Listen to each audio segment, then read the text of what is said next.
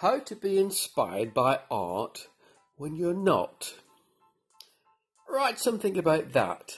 Well, I stare at the Powell Kosinski painting for a few minutes. I can tell that the other people in our little group are enthralled. But what do I see? Well, a man is kissing a woman. But what's that at the back of the man's head? It's a balcony with a chap leaning over it, smoking a cigarette. Right, and that's art, I suppose. I'm not used to that sort of thing. So what do I write about it?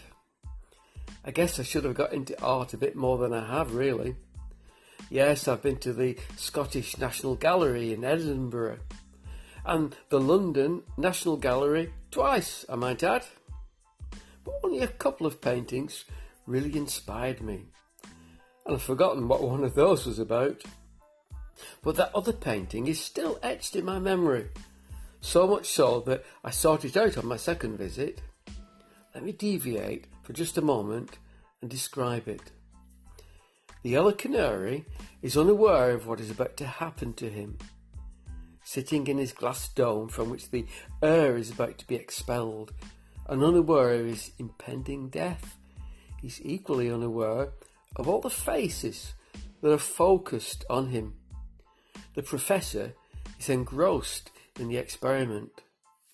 Another man, maybe an investor, is watching with a curious look. A young child, clearly distressed, is taking comfort in the arms of a mother. There may be 2 or 3 others, all watching this experiment with a canary, each with a different facial expression. Well, that magnificent painting, it captured the expressions of all the onlookers wonderfully in the dim candle-lit room. And I begin to wonder, why did I appreciate that particular painting?